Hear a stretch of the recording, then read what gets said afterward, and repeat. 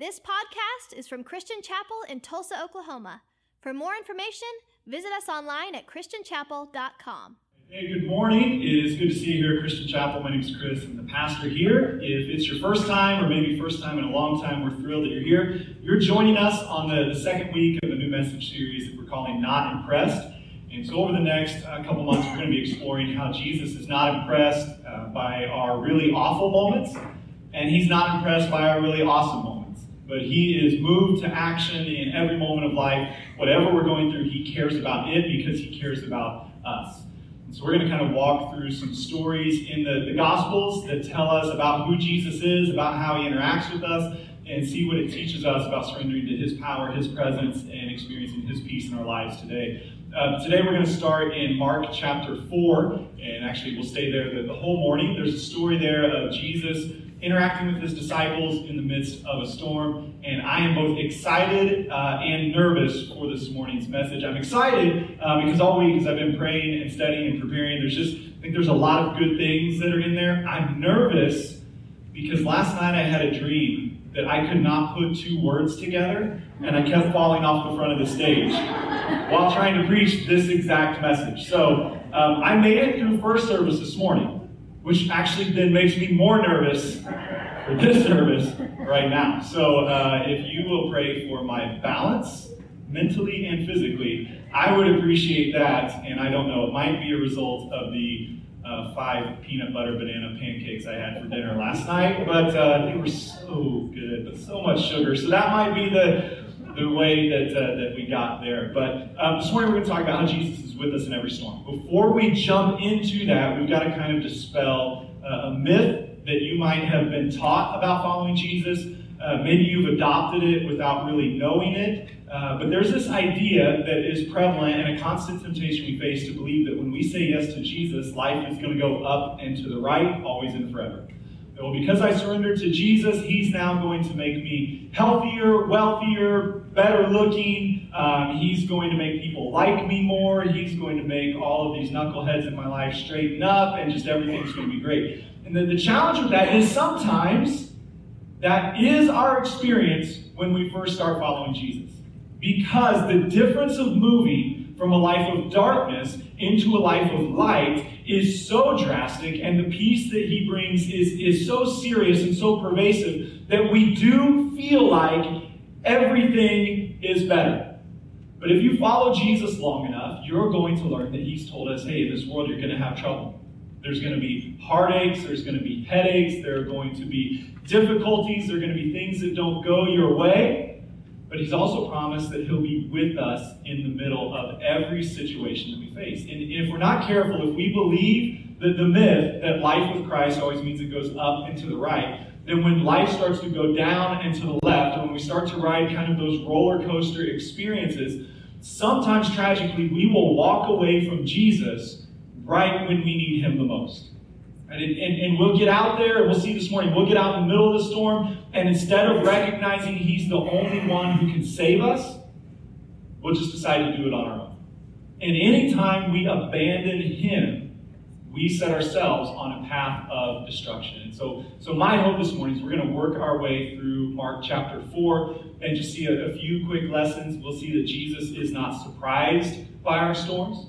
We'll see that Jesus is not scared by our storms. And that he has the ability to bring peace to us in every storm. So if you have a Bible, Mark chapter 4, we're going to start verse 35. If not, it'll be here on the screens for you. Mark writes, that day when evening came, he said to his disciples, let us go over to the other side. Leaving the crowd behind, they took him along just as he was in the boat. There were also other boats with him. A furious squall came up, and the waves broke over the boat so that it was nearly swamped. Jesus was in the stern, sleeping on a cushion. The disciples woke him and said to him, Teacher, don't you care if we drown? He got up, rebuked the wind, and said to the waves, Quiet, be still. Then the wind died down, and it was completely calm. He said to his disciples, Why are you so afraid? Do you still have no faith? They were terrified and asked each other, Who is this? Even the wind and the waves obey him. Now, the first thing we see here is Jesus is never surprised by your storm. There's a little detail in there. It says that Jesus got in the boat and told them to set out for the other side. And so there's going to be these moments in life where Jesus is leading you from where you are to where he wants you to be. And our hope in every one of those situations is for clear sailing.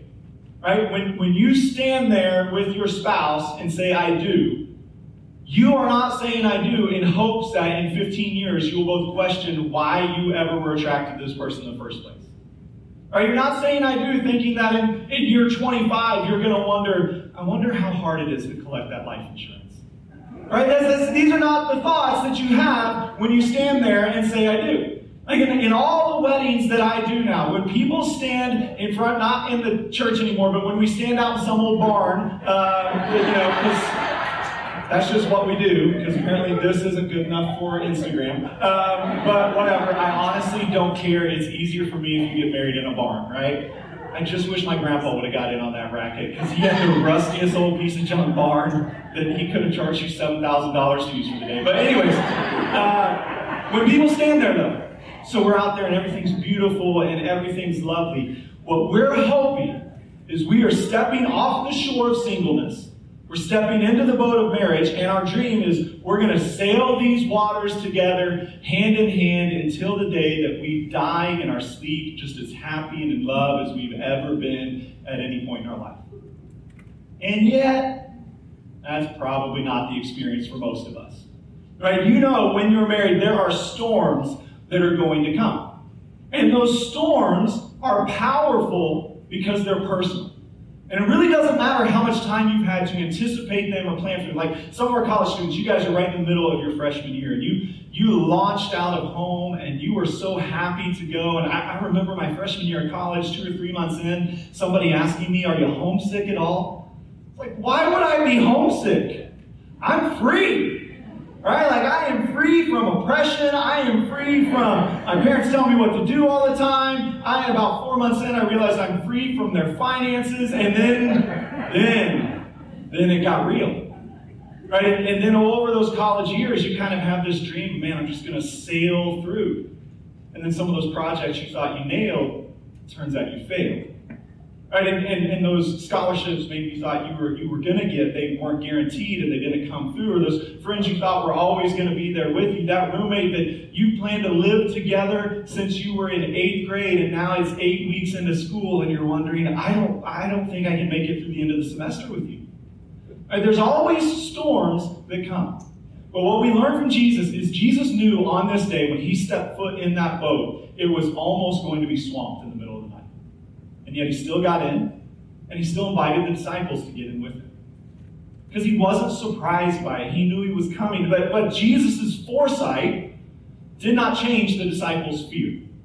The fact that he anticipated it brought them no peace when the storm actually came. And it's because when storms are personal, storms are powerful. And so you and I can sit here this morning, and we can mentally agree with the idea that Jesus tells us in this world you will have trouble, but take heart, I have overcome the world. And we say, yes, I know that is real. And yet, when the storm actually strikes your life, here comes fear. Here comes anxiety. Here comes worry. Why? Not because you didn't know it was coming, but because it's personal. And those exterior circumstances, that exterior storm begins to create an internal storm. See, the biggest problem we face isn't necessarily the things that are happening to us, but the feelings, the thoughts, the worries, the fears that they create inside of us. This past week, I had a repairman out to our house to look at an issue that I knew was coming from the day we moved into the house. I was anticipating it. I was doing everything I could to prolong it as long as possible, and I had 3 guys lined up to come, and the first guy came out and he gave me a quote. And it was one of those like stomach punch moments. I'm like, are you rebuilding my home? Or are you fixing a problem? But it was that thing of like, I knew in theory this was coming. But when it became a reality, suddenly now it's personal and honestly now it's painful. Right? And you've had this, some of you, when you were teenage boys, most likely it was you, teenage girls. I don't know that I've ever seen them play this game, but when I was a teenager, me and my buddies would play all kinds of variations of a game called How Hard Can We Hit Each Other? And we would do this on road trips, we would do this in school, we would do this. I've got one buddy, we got our class rings our sophomore year. There's one guy who went to high school who still can't straighten his elbow out all the way because I got him so hard and didn't realize I had that ring on and just got him right in the, so I was a great friend. But we would play these games. And so sometimes it was a how hard can you hit me in the arm?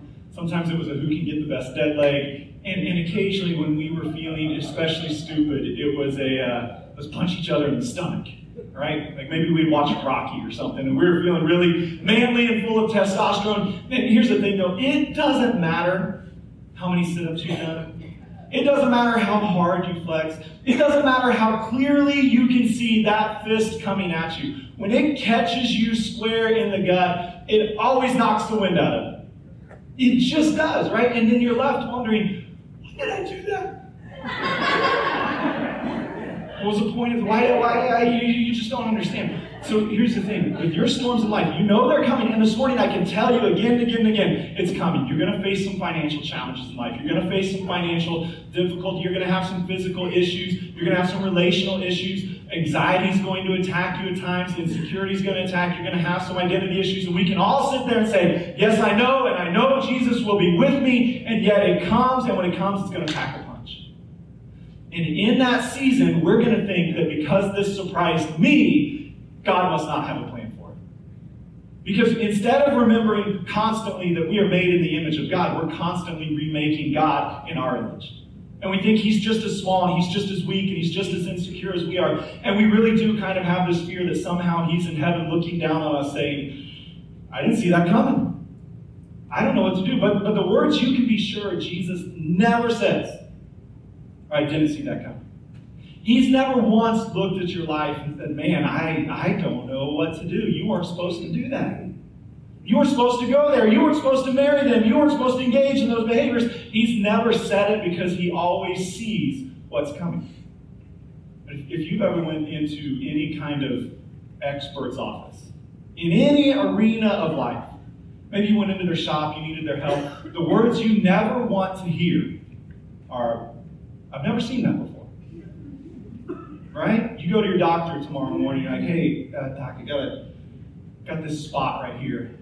And it just kind of keeps getting bigger and stinks. Can you help me with that? You know what's terrifying? To have that lady scrunch her nose up, look in at your arm and say, I've never seen that before. Like, that's not encouraging at all. If I take my car to the mechanic, I'm like, hey, it's making a noise in the vicinity of the engine, right? That's about the extent of my diagnostic expertise there. But say, hey, it's making a noise. And he pops my hood and he starts to look around there and says, I've never seen this before. And you know it's bad. Like, you know it's about to get expensive. You know it's about to get painful. Your dentist looks in your mouth and says, I've never seen that before. You don't want to hear that. You go to the marriage counselor and start to explain your problems and you're full of hope and they say, I've never seen that before. You never want to hear that. And yet somehow we believe the lie that Jesus looks down at our life, the one who told us to get in the boat, the one who told us he'll be with us all the way across. We believe this lie that when the storm strikes, Jesus is caught off guard by it. Here's the thing. Jesus knew it was coming. And everything you're facing this morning, he knew it was coming. And he knew you would be here on September 15, 2019, to hear me say to you, Jesus is not surprised by the storms in your life. He's not surprised by the situations you're facing. He's not caught off guard by it. And so, unlike the disciples, we can allow his foresight to kill our fear. Because if Jesus knew I was going to be here, then he knew how to get me out of here. And so we're just going to come, we're going to rest, and we're going to relax. We're going to say, okay, if he knew it, then he must have a plan for it.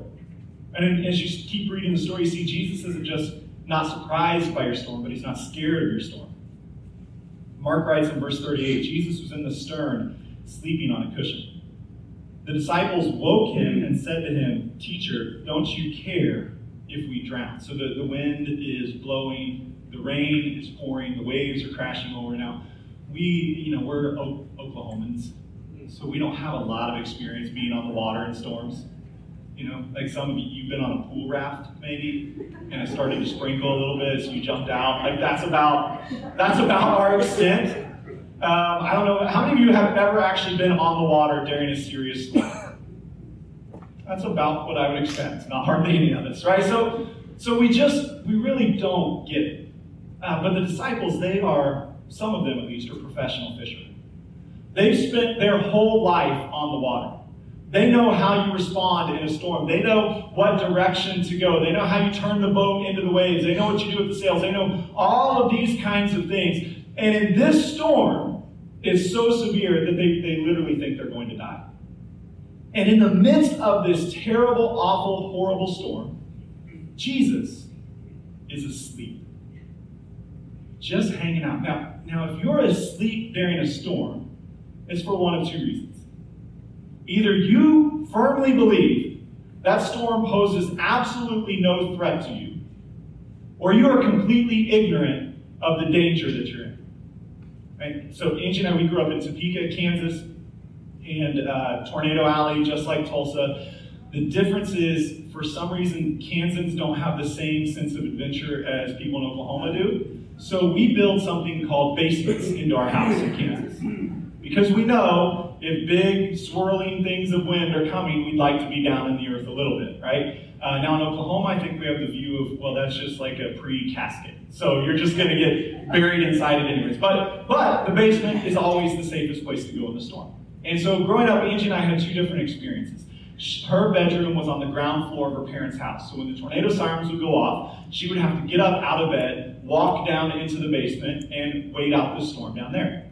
In the house I grew up in, we moved in, it was this unfinished basement. There were 4 kids, there were only 3 bedrooms upstairs. So my dad threw up a couple walls downstairs. Some very not up-to-code bedrooms became the place for me and my older sister. And so we would sleep in those. And so my whole life, all I had was this little crawl space window that I knew there was no way I was ever going to get sucked out of it. And so when the sirens would go off, my parents wouldn't wake me up. They wouldn't knock on my door. They wouldn't do anything at all. They would just let me sleep while they and everybody else came down and hung out in the living room. And so my whole experience of tornadoes growing up was, oh yeah, we sleep through those. There's no threat. So then Angie and I get married. We have 2 wildly different approaches to tornado sirens at night. She hears the siren and thinks it means you should get up. I hear the siren and think it means roll over to the other side and put the pillow over so you don't have to hear it anymore. And so because of that, now growing up, my approach was based in security. I was already in the safest spot in my house. By the time Angie and I got married and had kids, all of our bedrooms were on the 2nd floor of our house. And she began to explain to me that this was no longer a reasonable response to tornado sirens. That you can't just, and I tried telling her, like, honey, I'm undefeated with this approach. There's no need for me to wake up. What difference does it, but she was helping me understand. When you were younger, you were secure. Now you are just foolish, right? And you have kids. So get out of bed and let's get, and so we've learned, we've adjusted. So now the sirens go off, we get the kids, they go in the closet, and I have adopted the Oklahoma way, and I go stand on the back porch, right? And just try to see, like, take me Jesus. But whatever, we have this. So in storms, if you're going to sleep through a storm, you're either a fool or that storm is absolutely no threat to you. And what Jesus is beginning to teach the disciples and what he's beginning to teach us is that his power knows no ends. If you read through the first couple chapters of Mark, you'll see that he has already displayed his power over sickness as he has healed people. Just multitudes of people receive healing. You'll see that he has displayed his power over the devil as he's driven out evil spirits over and over again. And now in this passage, he is displaying his power over nature itself to the disciples.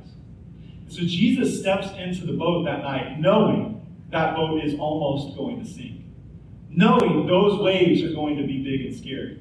Knowing it's going to push the disciples beyond their capabilities as fishermen. And yet fully confident that he's going to be in control 100% of the time. He is not scared of your storm because he knows he is always in control of it. Right? He's never going to freak out. He's never going to panic. He's never going to be afraid that he doesn't know what to do. But the disciples, they see his peace and they mistake it for apathy. They come to him and they say, "Teacher, don't you care if we drown?" And the enemy's going to do the same thing to you. You're going to be in the middle of an unexpected storm. Your heart is aching, your mind is reeling, you're trying to figure out, how do I get out of this? How do I manage the consequences of it? How do I diminish this difficulty as much as possible? And in the middle of that, the enemy's going to come and begin to whisper a lie to you that if Jesus really loved you, his activity would be more obvious. If he really cared about you, these circumstances wouldn't occur. And the disciples, they're believing this lie. When they come to Jesus and say, "Don't you care if we drown?" it's not a question, it's an accusation. And the disciples have allowed their fear to turn their faith into sarcasm. Don't you even care?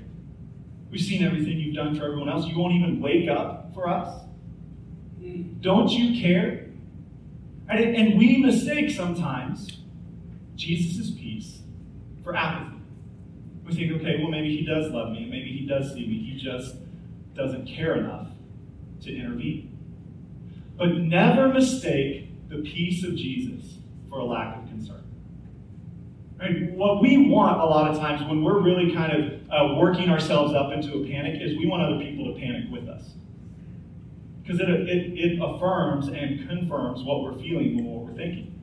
And so we'll go and we'll start to pour our junk out onto someone else and say, "I can't believe this is happening. What do you do? What do you do? What do you do? What should I do?" And what we hope is that they kind of say, "I don't know, it's terrible, you're right, freak out." And they jump in with us. And some of us, we have friends like that. Some of us, we are that friend, right? Don't be that friend. You're not helping anyone. But that's our expectation. And so when we come to someone, and especially when we come to Jesus and we're just in full panic mode, and his response is just, hey, everybody calm down. We can hear that and think, well, he doesn't love me. But it's not that he doesn't love you. It's that he knows exactly who he is. He knows exactly what you're going through. And he is not the least bit scared or intimidated by what you're facing. See, when someone who is in control and has the authority and the gifts to intervene in a situation is at peace, that's not a sign of distance or arrogance. It's a sign of expertise. And that expertise should bring peace to your heart. My wife has been an emergency room nurse for about 20 years now. And over that 20 years, I think there have been 2 times that somebody I know has been taken to the ER on the day that Angie was working. And so it's kind of, both times happened. Once I was at the spot of the accident, so I actually rode over with them in the ambulance, and we saw Angie. And another time I met the ambulance at the hospital while she was taking care of it. And so I've seen my wife in all kinds of situations over the 19 years that we've been married. I've watched her as a mom, I've watched her in our home, I've watched her as a friend, I've watched her serve here at church. But only 2 times in my life have I actually seen Angie, the ER nurse, in action. And it was amazing. Because she's a totally different person in that moment of crisis. Now, if you know me, you know I am not the one you want when you have some kind of physical trauma, right? I don't do blood. I don't do squeamy stuff. I don't do, like, if your arm's dangling, I'm going to say, I'll pray for you from over there. And so I've watched my wife in these rooms, and she comes in, and there is a calmness to her that was almost alarming. Because in both these situations, I knew how serious it was, and I almost want to be like, Angie, stop acting normal. You gotta freak out a little bit. Like, we're in the emergency room. And if I'm coming in as the primary caregiver in that situation, I'm knocking over tables and I'm hollering and I'm telling that person, you're gonna die, and I'm gonna die, and we're all gonna, I would panic with you. But Angie, it's nurse mode. And if you've ever seen nurse mode, doctor mode, you know what that is. It's the loud nurse voice that she switches into. How are you today? What brings you in? Do you see the bone? He's not deaf, and I think it's his leg. What are we doing? But she just right in, just no problem at all. She's just in her scrubs. Her scrubs that she hugs me in when she comes home. I think it was after one of those visits I told her, you need to start burning those every time in the garage. We'll just buy new pairs all the time. Right? But for her, there's no panic. There's peace. And why is there peace? There's peace because she's got decades of experience and just knows this is what we do. Right? So she'll get out those trauma shears and she'll cut off the shirt. She'll cut off the leg of the pants. She'll start assessing. She'll start working with the team. And for me, from the outside, it looks like you all are way too calm to be solving a problem this big. But they just know.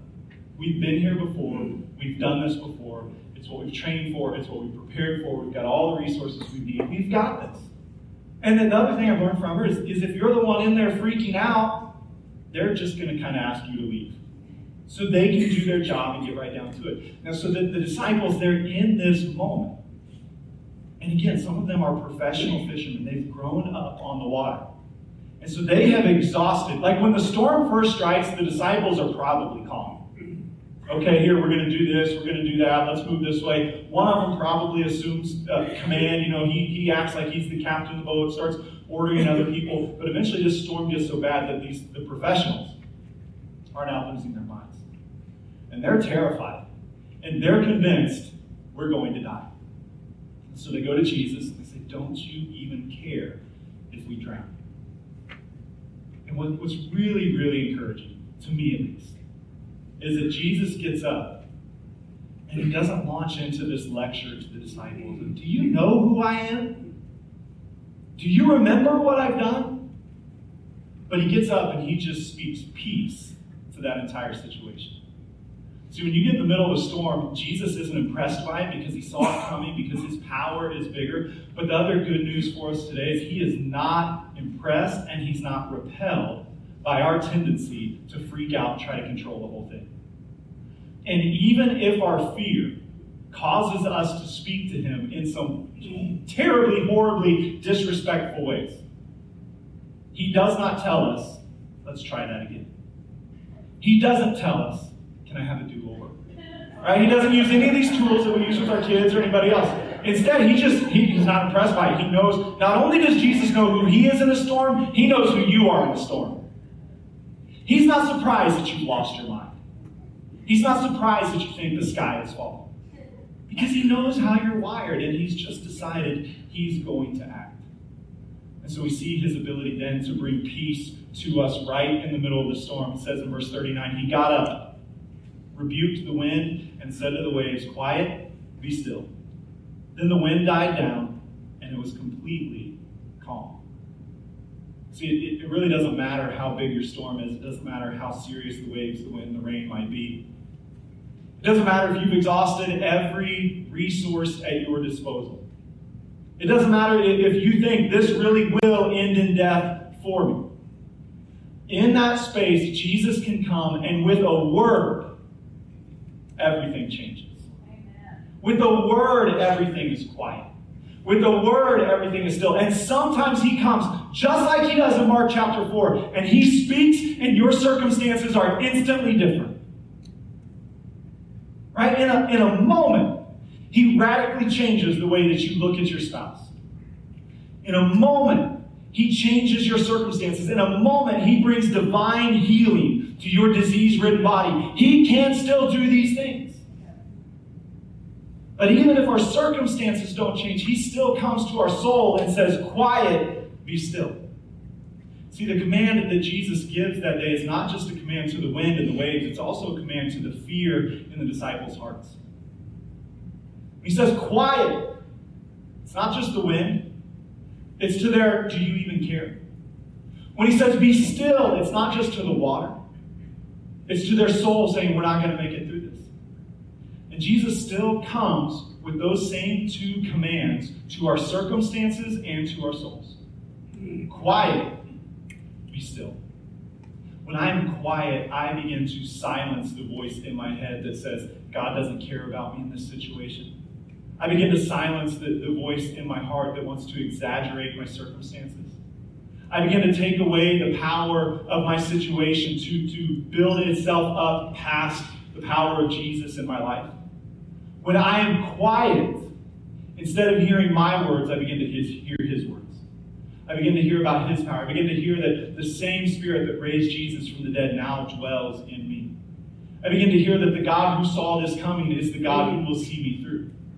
I begin to hear that this not only didn't take him by surprise, but he's not scared of it, and he's at work in the middle of it, that the God who brought me here will take me all the way there. But sometimes the holiest thing we can do is just shut up.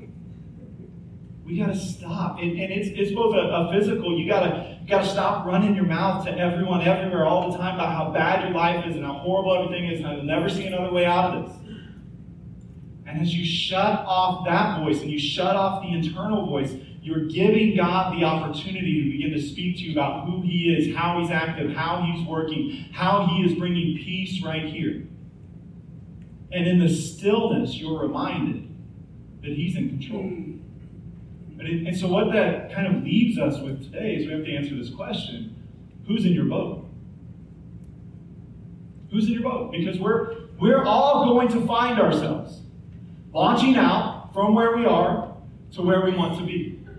You're going to do it in your relationships. You're going to do it in your school, in your career. You're doing it with your body, whether you want to or not, right? You're on a path from where you are to where God wants you to be. And all along that way, we're going to face some storms and we're going to face some uncertainties. And what we have to decide this morning is who's in our boat. Because if the answer is me, I'm in trouble. If your answer is you, you're in trouble. Because the storm will come, and eventually the waves will get bigger than what we can handle. If the answer is Jesus, then we're in pretty good shape. Here's the thing. So the disciples, they're out there. And Jesus is asleep in the stern, right? He's just hanging out. And they are straining at the oars, and they are bailing the water, and they are yelling back and forth over the roar of the wind of what are we going to do and how are we going to get there. And the whole time, their answer is just sleeping in the boat. But they are still operating under this false assumption that it's their boat and they're in control. Jesus is there. All of his power, all of his majesty, fully God. The one who created the sea is riding the waves with them. But they look at him and they see a teacher. They look at him and they see a carpenter. And they think, we know better than he does. We've been here before and he hasn't. So let him sleep because he can't help us here anyways. For some of us this morning, we're right in the middle of that storm. But we have the same view of Jesus the disciples had at that moment. Oh, he's here, but he can't really do anything. So I've got to fix my marriage. So I've got to sort out these finances. I'm the one with the education. I'm the one with the experience. I'm the one with the responsibility on my shoulders. So give me that oar and let me go. And you're straining and you're about to drown. And there comes a moment in the storm where we just kind of have to give up. And we've just got to understand that's more than a carpenter. That's more than a teacher. He's more than a religious leader. He's more than an inspirational figure. He is the power and the presence of the Creator God with me right in the middle of the storm. The one whose breath created the wind can still it with the word. The one whose hand separated the land from the water can calm them with a word. And so if you're in a storm this morning, my encouragement to you today is to stop straining, stop paddling, stop bailing the buckets, and in that space, just stop and in humility say, Jesus, I need you. And he's going to come and he's going to speak those same 3 words to you and to your situation this morning. Quiet. Be still. And in that quiet and that stillness, he's going to bring a peace to your soul that goes beyond your ability to understand. And that peace is going to well up inside of you, and it's going to overflow into the world around you. And I want us to take some time this morning. We're going to finish a little differently than we normally do. We're just going to take some time to respond in humility to what God is saying to us. So if you'll stand with me and bow your heads, I want to give us a chance to respond and pray with us. The band's going to lead us. We've got kind of some extended time here this morning. So if you'll bow your heads, Lord, we come. We come to acknowledge our need. We come to recognize our weakness.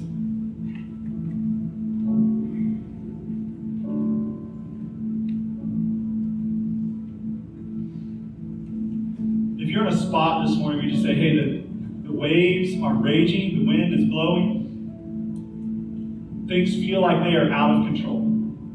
I can't do this anymore. If that's where you are, will you raise your hand so I can pray for you? There's no shame in that. Right? There's freedom in that acknowledgement.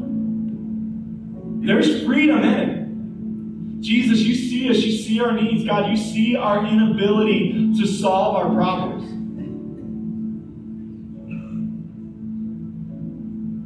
Lord, today we come and we ask first of all for your forgiveness.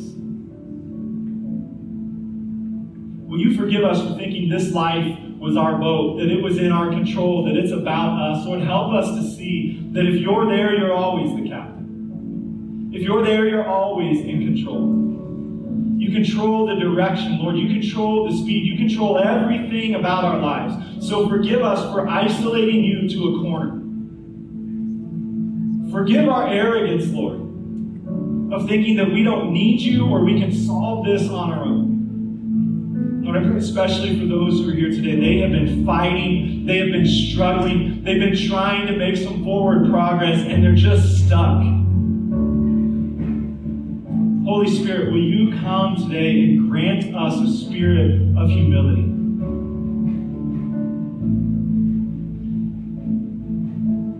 I'm going to ask you to do two things. Every head bowed, every eye closed. If you're in a spot, you know, hey, the storm is real, the storm is threatening.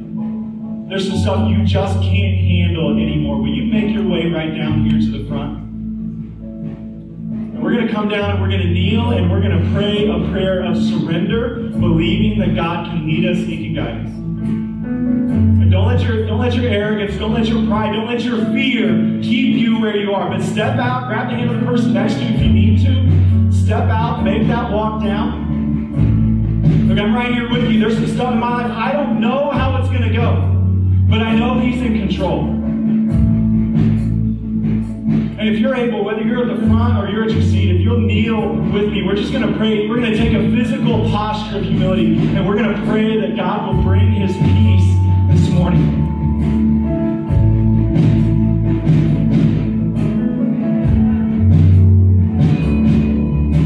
Jesus, we come today to be reminded of your power and your presence. Lord, we kneel as a sign of our surrender to you. Forgive us for our arrogance. Forgive us for thinking we can paddle our way out of these storms. Forgive us for ignoring your commands, for disregarding your authority. Jesus, we come today in humility asking that you would remind us you are in it with us.